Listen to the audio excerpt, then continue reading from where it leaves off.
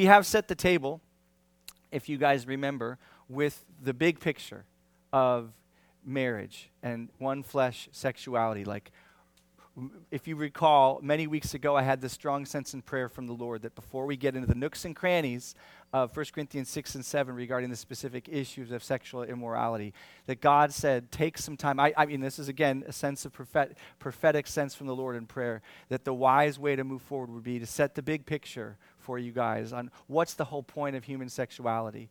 Like, what's the forest before we get into the trees? So we've spent 2 messages specifically dealing with the forest of human sexuality, trying to remind ourselves, trying to see again that marriage and one flesh sexual union is supposed to be a picture in all of its ideal glory and all of its commitment and faithfulness and joy and pleasure and life-lastingness of Christ's love for the church and the church embrace and love for Jesus. We've done 2 messages. Both the messages are called One Flesh Union and God's Passion for Us. So if you haven't listened to those, again, I want to encourage you to listen to them. And if you have young people or teens or anybody who is moving into or is in the mire of human sexuality in our age, I just want to ask you to consider asking them to listen to these messages, those 2 messages specifically.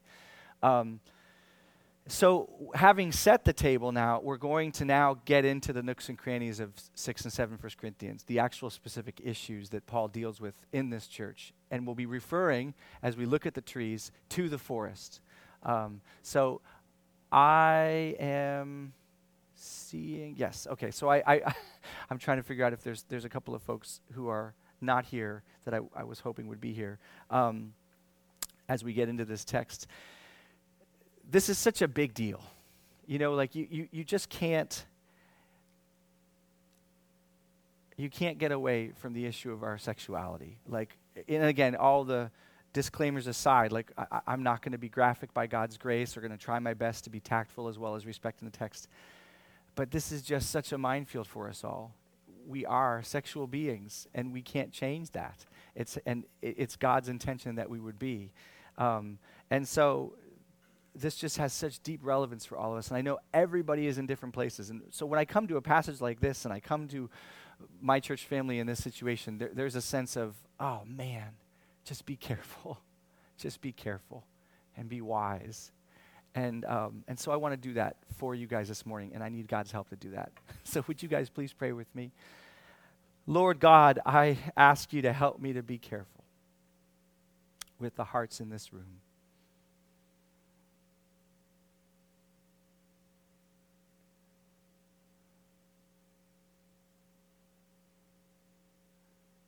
You have poured out your blood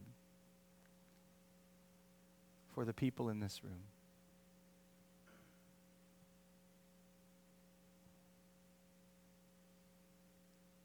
They are not mine, they're yours. And I pray that through the Holy Spirit you would help me to be careful and to honor you in your word and to honor them and to do them good. Would you protect them from my error, if there is error here? Would you protect them from not paying attention to you speaking? Would you, through the Holy Spirit, strengthen us this morning to hear from you, Lord? Would you please anoint this message with your Spirit's presence where you desire to speak? In Jesus' name we pray. Amen.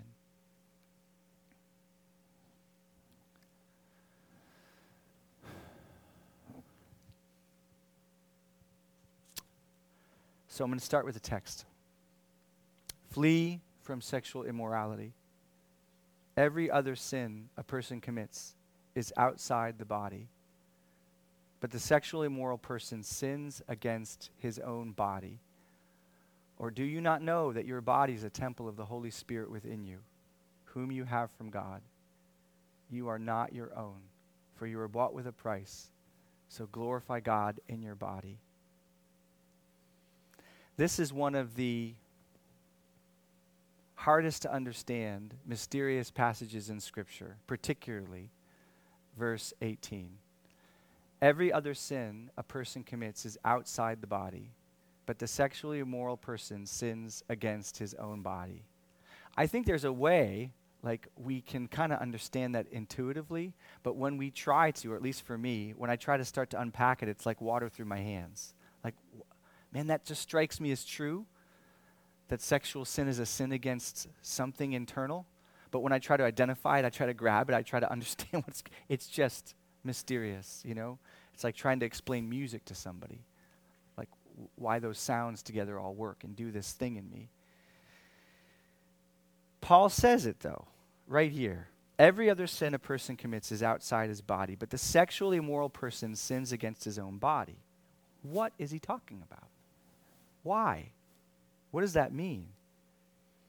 Well, I think we can see from Paul and the Bible and truth that he's not saying other sins do not affect the Bible. If we just think in common sense ways, if a person gets really, really drunk, they sin against their liver. They sin against their heart, possibly.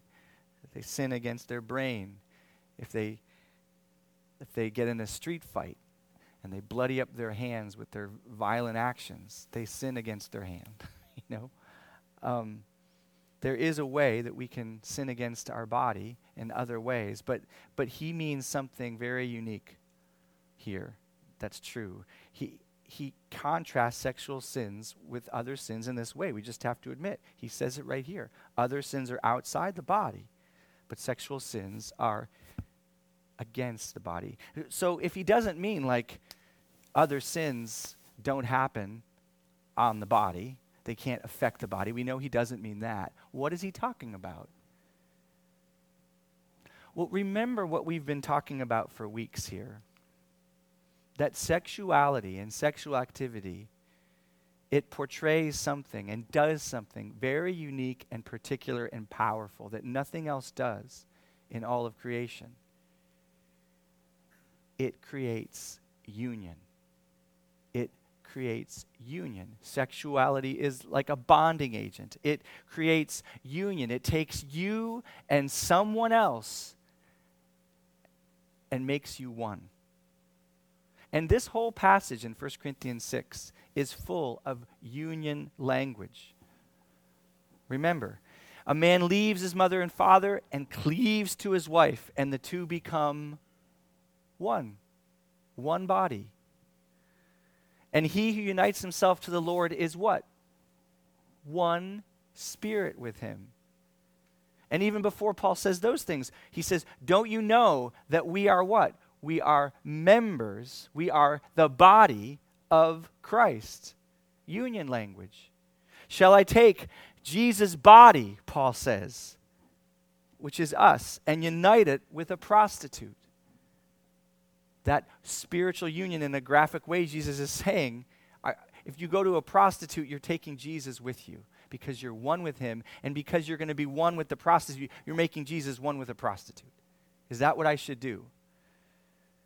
See all this union language, this incredible idea that's different than other activity in human life where two things become one through human sexuality. Sexual union, we've been saying for weeks, not only creates a union of a man and a woman as one body, but it uniquely images the union between Christ and his church in that one flesh union of man and woman. Sexual activity is union-making activity. It bonds us with another. And the bond is experienced in very real ways. The bond happens in God's accounting. He says it is so, but we experience the effects of that bond physically, emotionally, spiritually. This is God's plan. Before the fall, this was God's plan for human sexuality. He designed our person, you, me, body, mind, and spirit, emotions, everything to help this oneness, this union that takes place in sexual activity, come together. He designed us He designed sexual activity to draw in and churn up our affections, our sense of intimacy, our sense of safety, our sense of security, our sense of pleasure, our sense of belonging, our sense of loyalty and commitment and enjoyment, and in ways nothing else does, and then center them towards the person that we experience sexual activity with. He designed our natures and our faculties to come alongside this principle he's decreed, that when a man leaves his father and mother, he will come to his wife, and the two will become one. All of our emotional, spiritual, physical faculties are drawn into this decree that he has made. And remember again, why did he do this? He did this because sexual activity is supposed to be a kind of message to us about his union with us, about his love for us, about his longing for us, about our security with him, about our safety with him, about his commitment to us. Far from being smutty and vulgar, human sexuality is supposed to be and is in its intention, in its God-designed intention, holy and beautiful and a miraculous, amazing poem about Christ and his bride. But here is the tremendously important thing to remember from the passage today. This union, this bonding between the two in sexual activity, listen, it happens no matter who we bond with or when we bond with them.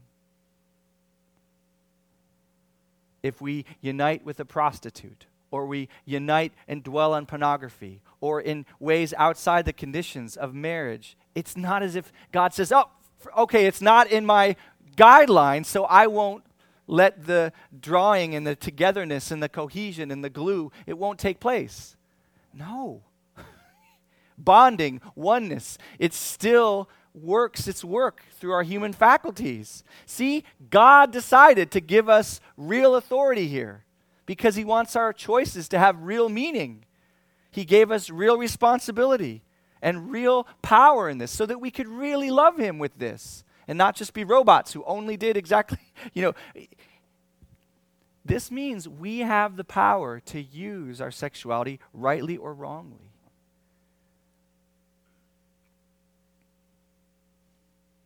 We are sexual beings by God's decree, and when we use our sexuality wrongly, we sin against this part of us that is made for union.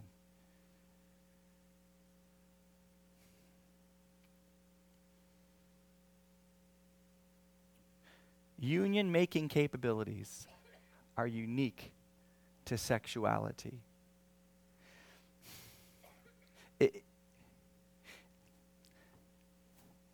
Let me try to explain it this way. If we are in one body in a union of marriage, and then we sin, we damage the one body union of our marriage by corrupting it with a foreign invasion of sorts. A new, illegitimate, but actual union is created where the purity of the one union should be. And it's a corruption of that union that we've made with our spouse. And in this way, we sin against our own body, Paul says, because our body is one with our spouse.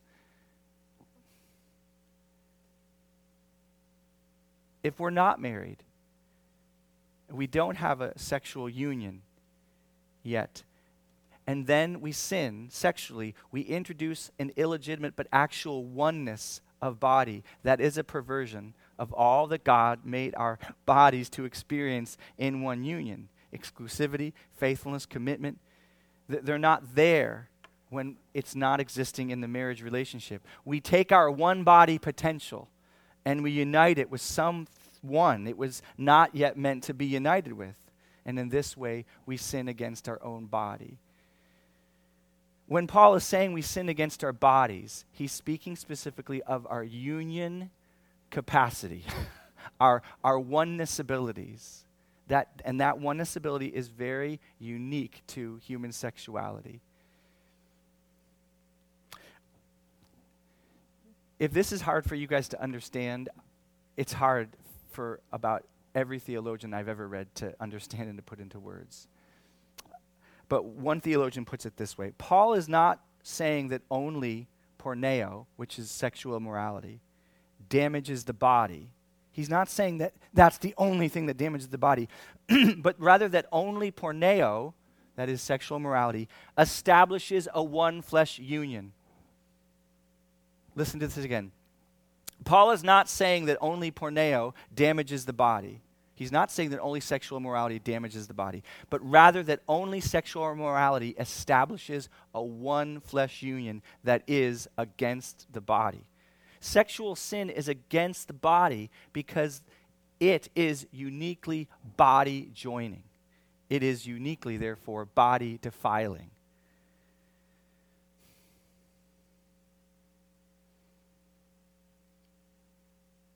It happens inside us in a way that other sins don't happen inside us. And we experience the effects of that sin in all kinds of different ways. All that stuff that's in us that was meant to allow us to experience one flesh union, affection, pleasure, a sense of belonging, acceptance, commitment, it all gets torqued around. It all gets torn and mangled in the various ways that either we can sin sexually or we can be sinned against sexually. And sometimes that sinning happens in ways that we're just not even aware of. It just mixes stuff up inside us, and afterwards we're like, whoa, I'm really smashed around. I didn't even know what I was getting involved in, but my emotions and my heart, and it's all just torn up. What happened? What the heck happened to me? And God is saying, you did something really unique inside you, because there's a unique union capability. There's a unique desire you have to be one with somebody else, and you've taken it into a place it was not meant to go. You put diesel gas fuel in an ethanol engine. and you can't do that without feeling the effects of it. Because it was made to be a great running engine, by the way. Like, it's a beautiful, amazing engine. But you put ethanol in there. It's a diesel engine.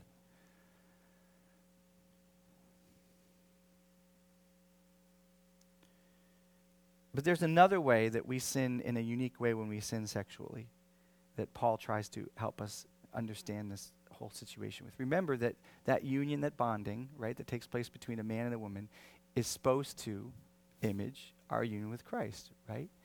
So watch what Paul does here. Look what he says in 19. Let's put that back up. 18, 19, please, Pam. There you go. Without missing a beat, he goes, flee from sexual immorality. Every other sin a person commits is outside the body, but the sexually immoral person sins against his own body. And then right away he says this, or do you not know that your body is a temple of the Holy Spirit within you, whom you have from God? He goes straight back to union language. But this time, the union language is reflecting the union between us and God. We saw him do that in verses 16 and 17. A man will leave his mother, and the two will become one flesh. 17. But he who's joined to the Lord becomes one spirit with him. See him putting together our union with man and woman together with Christ's union with the church. Then look, he does it again here in 18 and 19. Sexual moral person commits his own body. Or do you not know that your body is a temple of the Holy Spirit within you, whom you have from God? You can't separate human sexuality from God's desire to portray his intimate longing for passionate union with us. And it's a beautiful thing. It's a beautiful thing. Because whether you're married or not, like we've said before, God is trying to tell you something wonderful through your sexuality about his desire for you, his longing for you, his union with you, and his desire to be united with you. But Paul lays it down this way. Do you not know that your body is a temple of the Holy Spirit within you, whom you have from God? So again, he's not introducing some new idea different than union when he brings this into the discussion, this idea of temple. It's not like, oh, we've been talking about union with Christ between man and woman, and now we're going to talk about the temple. He's still talking union language. Spiritual union between Christ and church, God and people, spirit and temple. You. What is the temple? What is the temple? Do you remember the temple? Remember the tabernacle from the journey in the wilderness? The tent of meeting that Moses set up temporarily? That did all the same things that the beautiful temple that Solomon built did, functionally. It didn't look nearly as glorious, but it was just as wonderful. Why? Because the same God was coming to unite himself with his people in it. The temple, or the tabernacle, or the tent of meeting, it is the place where God comes down to dwell with his people. It's a picture of union. It's a picture of intimacy. Christ coming to meet his bride, entering into the holy place to be with his people. Without getting, dirty and sordid, sexuality is a picture of that. The husband and the wife come together for union. This temple, for the Jews, was the most sacred, holy place imaginable, because it was the place where God revealed his glory to Israel and where he was to dwell with them permanently, forever.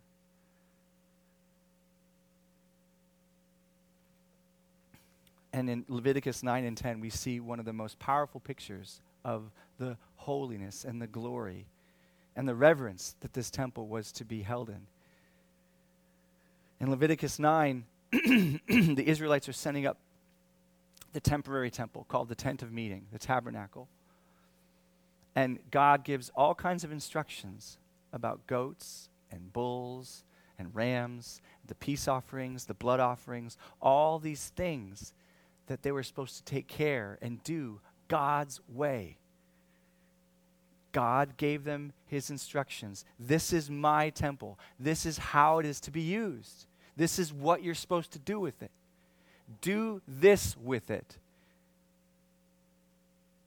And so Aaron and his sons obeyed those instructions. I won't go through all of Leviticus 9, but I believe it's the first time that we see them going through these ways of God regarding the temple, to do all that God commanded, to prepare the temple for God's presence.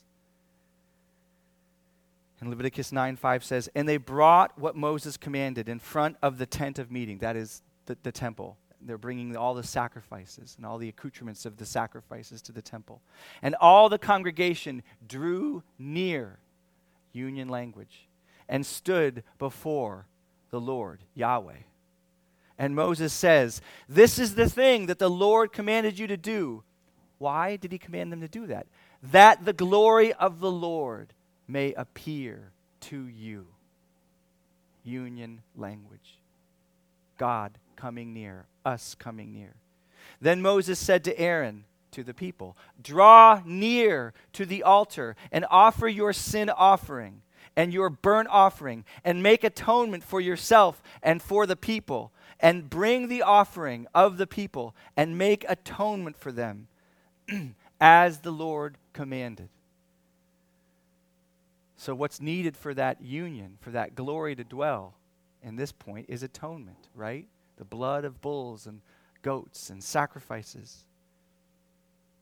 And then in verse 22 of Leviticus 9, it said, then Aaron, after doing all of the prescriptions of atonement that God had commanded, Aaron has made atonement for the people, just as God commanded. It says this, then Aaron lifted up his hands toward the people and blessed them, and he came down from offering the sin offering and the burnt offering and the peace offering, and Moses and Aaron went into the tent of meeting, and when they came out, they blessed all the people, and the glory of the Lord appeared to all the people.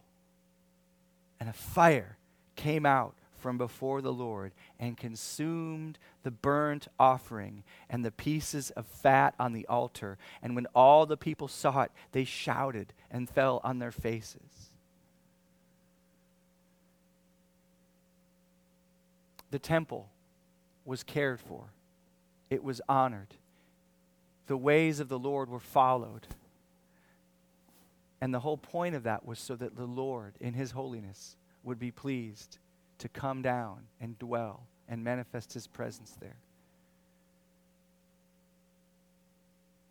This is union language. God coming to be with his people drawing near to him.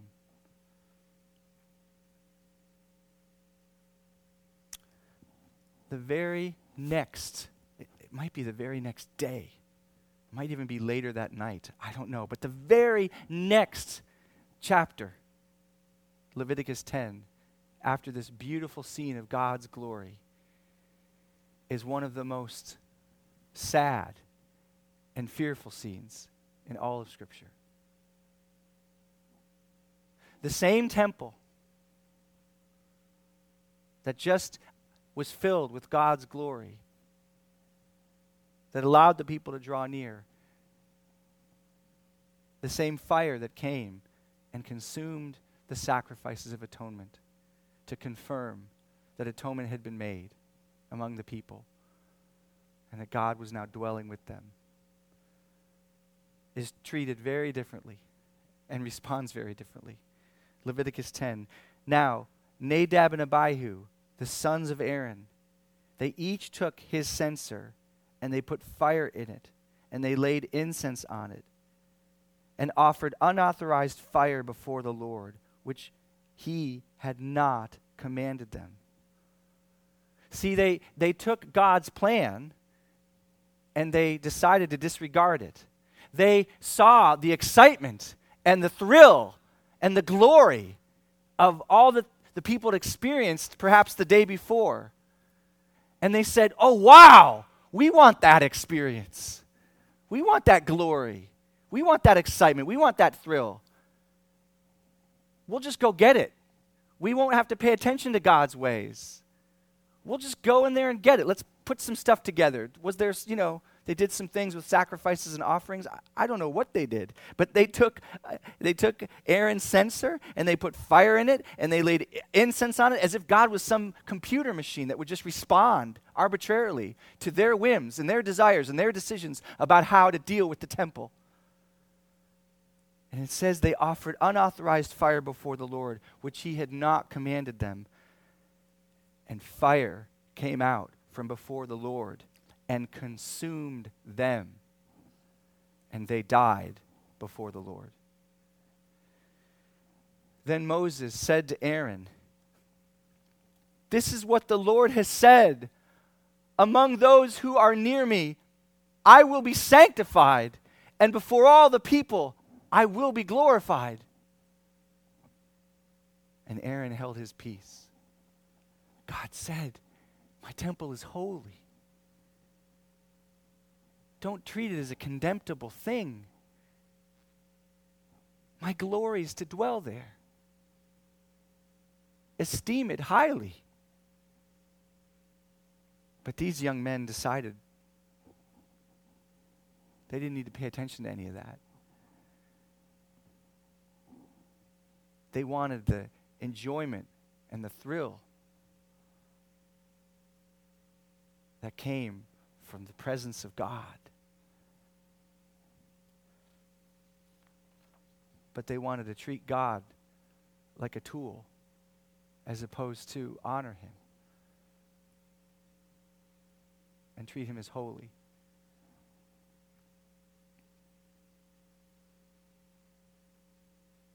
Folks, the temple's gone. God doesn't have a temple anymore. There's no place to go and make burnt sacrifices and do the proper stuff with the goats and the lambs or to do the wrong stuff with the incense and the ashes. It's gone. God's temple's not on earth anymore. He just has you. you're his temple now. Your body is his temple. You are the place where his glory dwells.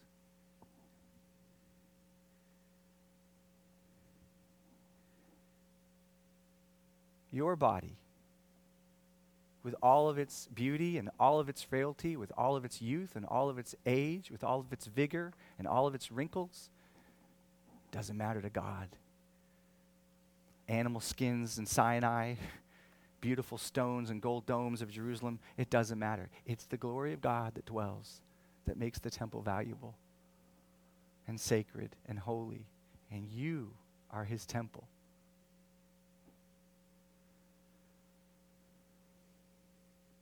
And you're no less holy because you don't have the blood of goats and rams sprinkled on you. It might be appropriate to say that the holiness is only greater. Because you are not your own. You were bought with a price. You have the blood of God the Son upon you. And because of that, you are holy. Holy. And the blood makes you holy forever. And because of that, God is pleased to put his Spirit in you, to dwell in you forever, so that you might contain his glory and project his glory with your life and your sexuality, and reveal to the world that God is holy and glorious and good.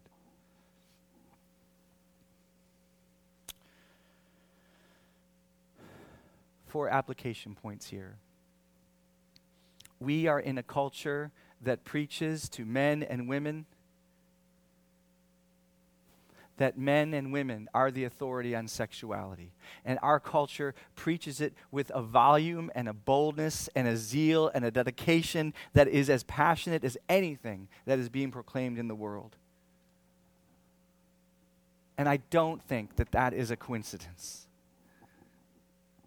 Satan knows that human sexuality is supposed to be this most beautiful, most holy, most sacred picture of God's love for his people and the creation being faithful to its creator. He knows that inside our heart, our sexuality is well connected with our holy place in our hearts of Jesus Christ, because it sings about union with God. And so he's gone after it, and the world's gone after it, to desecrate the temple and help everybody in the world to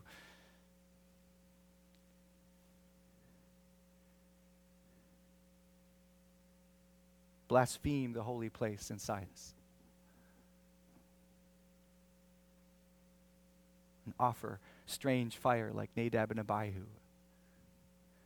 But God knows how the human body, including its sexuality, is made. And he knows what it is made for. It is made for his glory, for his radiance, for the revealing of himself. And when we reject his intention for how we were made and what we were supposed to be, we hurt ourselves. We hurt the gift in us, our affections, our loyalties, our commitments, our desires, and we badly damage the gift in other people with whom we sin sexually. And so Paul says, flee. Fear the Lord and flee. You will only hurt yourself. Don't negotiate with sexual immorality. Don't wonder about it. Don't be like a deer caught in its headlights. Don't pause. Get out quickly. Sexual activity is a bonding agent. You don't put crazy glue in your hand and just wait around to see what it will be like. You know? You might do that with other substances. There are other sins that are easier to just wonder about. But sexuality is itself crazy glue. And so Paul says, If you're not using it with care, if you're not using it in the right way, you're going to have a terrible mess on your hands. Don't open up that bottle. Flee. Oh man, there's so much more I could say. You know, I want to qualify this with all kinds of like, sexuality is good, and it's okay to have, you know, when you're a young person, you start having crushes on people. Like, it's natural, it's normal, you know, it is. Romantic ideas are beautiful and gifts before marriage. They can lead us, and you're made for that. And so, but maybe, hopefully, if you've been listening to the last few messages and you know that the evangelical church has been trying to repent for a few years of Victorian prudence, you know, when it comes to sexuality, maybe you can bear to hear this morning, flee. It's crazy glue. Don't wonder about pornography. Don't pick up the romance novel to thumb through and find that particular chapter that might have something that'll get you going. It's crazy glue. It'll hurt you.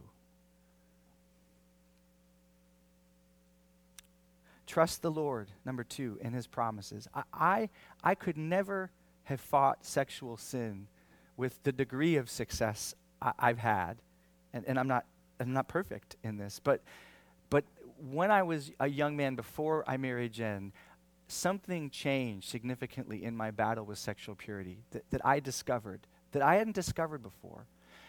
I discovered not only how to respond to the warnings of God, flee, which had limited power in my life. I discovered that what was maybe just as important, if not more important, well, I don't want to put them up against each other. The warnings are important and given by God to heed. But I wasn't using the promises of God. I was only fighting my sexual sin with the warnings and the fears. I wasn't using the promises. And something happened in my 20s where God allowed me to start to see how important it was to hold on to his promises.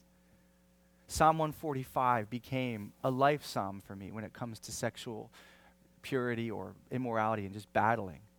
And in that psalm, later in the psalm, and you can look it up for yourself, I don't know these specific verses, but I know the verses, David says this is the most beautiful things. He says, the Lord fulfills the desires of those who fear him. At the proper time, he opens his hand and fulfills the desires of every living thing. And, you know, I was a 26, 27-year-old man full of desires that God had put in my heart for sexual union. And I had no wife. But I had girls I was dating who were, where things could happen that weren't helpful and constructive. And I was fighting that. And it was very difficult. But then I had those promises come into my life where God said, I gave you these desires, Albert. And I'm not going to give you the time and the date or the way. You know, in my mind, it could have been a Mack truck, and I go to heaven, and whatever those desires are meant to point to gets fulfilled beyond my wildest dreams. I just knew that God is a desire fulfiller, that he's not an eternal frustrator, that he doesn't put things in me to just tease me. And I don't know, like I said, I wasn't like I felt like the Spirit was allowing me to put conditions. Okay, God, then you'll fulfill my desire this way at this time. No. God just said, believe me. At the proper time, I will open my hand and fulfill your desires. And it did make me dream about marriage and sex. and not, you know, not in a graphic, awful way, but in that hope, gosh, this would be great. If I could find her and we could be one and be intimate. And it was so great just to be able to, in the midst of the temptation, run to the promise and not just flee the warning. But I really did have that sense that I knew, and this was important, I want to qualify this, that I couldn't tell God anything about how he was going to fulfill that desire. It could have been a Mack truck sending me to heaven to fulfill my desires in ways that we can't even imagine. with pleasures and joys and ecstasies beyond our reckoning. But I just knew that God was interested in fulfilling my desires, that he cared about them, that he had a plan. I knew that God was interested in fulfilling my desires, that he cared about them, and that he had a plan. So if you're single and you're struggling like I did with sexual desire, know that God cares about your desires and he has a plan. I can't tell you what that is, but he's not interested in eternally frustrating you. He's interested in you fearing him, and he's interested in him opening his hand and satisfying your desires at the proper time, so that your youth is renewed like the eagles and you're filled with joy.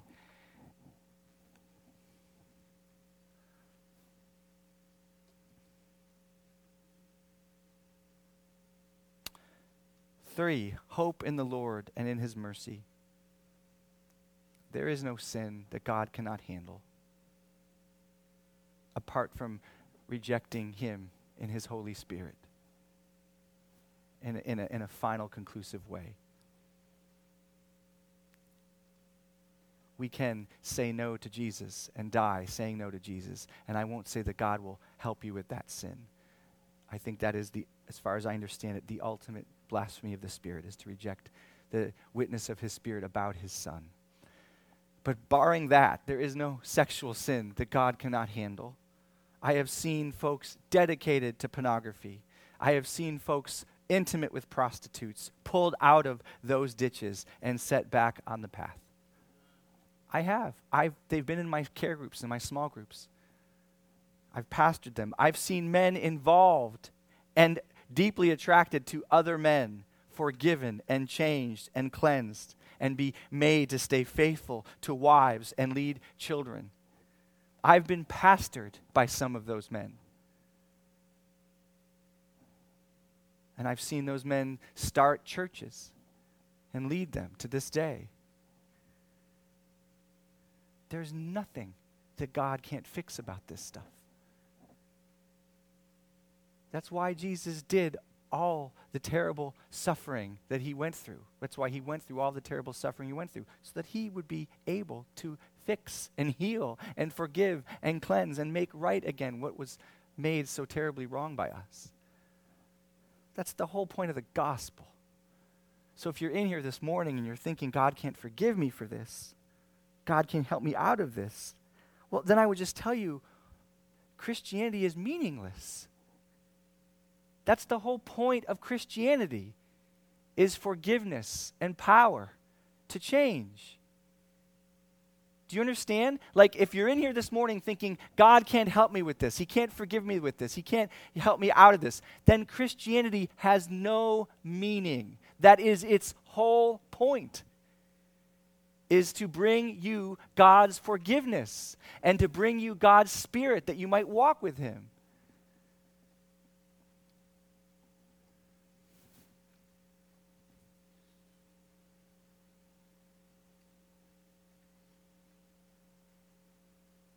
You might as well be swimming in a swimming pool of fresh water, exclaiming, there's no way I'll ever be able to have a drink, as say that God can't help me with this. He can't clean me. He can't strengthen me. It is literally the point of Jesus. So please know that, and if you're struggling, talk to somebody who really loves Jesus and who will really love you, who will proclaim his forgiveness and his help to you again and again. And I know people who will do that for you. So if you don't know anybody, come and talk to me and I'll help you get there. But we need each other to hope in God's mercy. We need to help each other do that. Fourth, remember the greater message about sexuality, kind of coming back around to the beginning. Sexuality contains with it a message greater than itself. It is meant to tell us about something more wonderful than simply itself. And it is wonderful. It can be wonderful. And I know it can be wonderfully traumatizing too.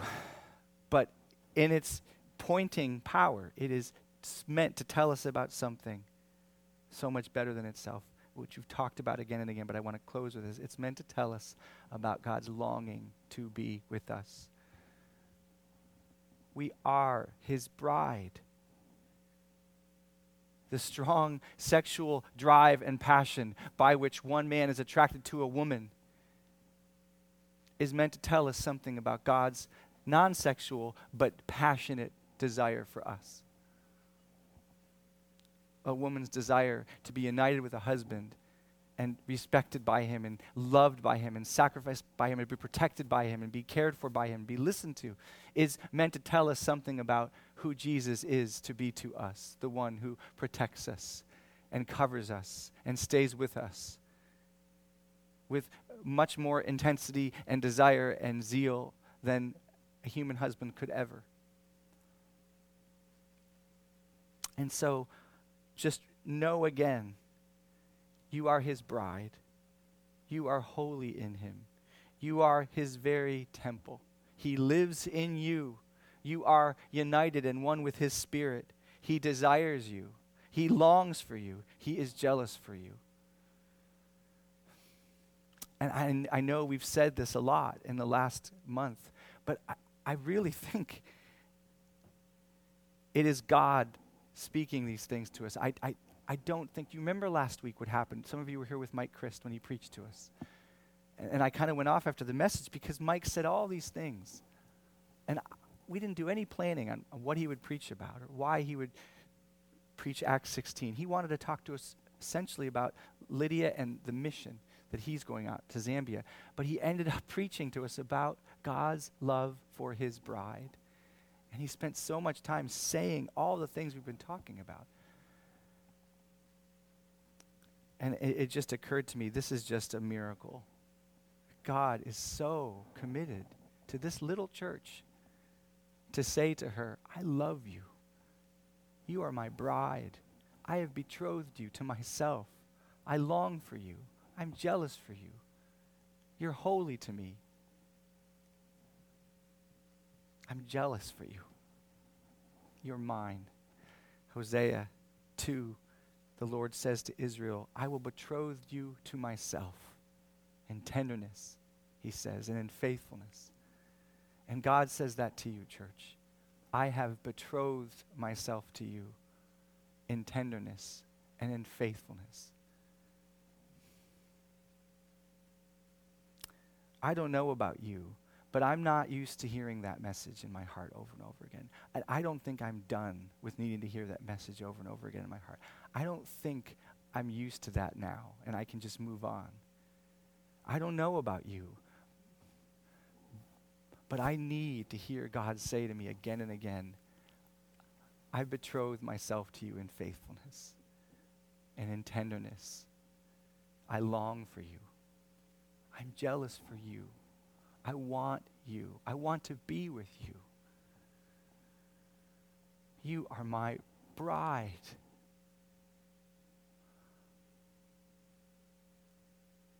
I am full of desire and passion for you. I don't know, I could do an analysis on why it's so hard for me to hear that.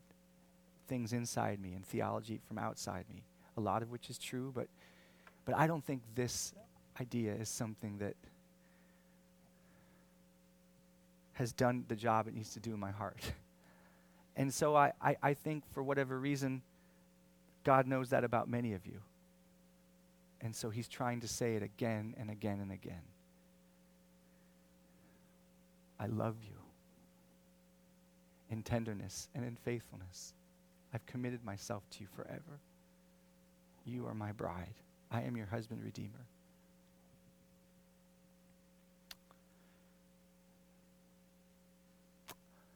Could I ask the band to come up, Michelle, particularly, and get going? We're going to receive the Lord's Supper together and remember this husband redeemer of ours who has gone as far as he can go to pursue us and purchase us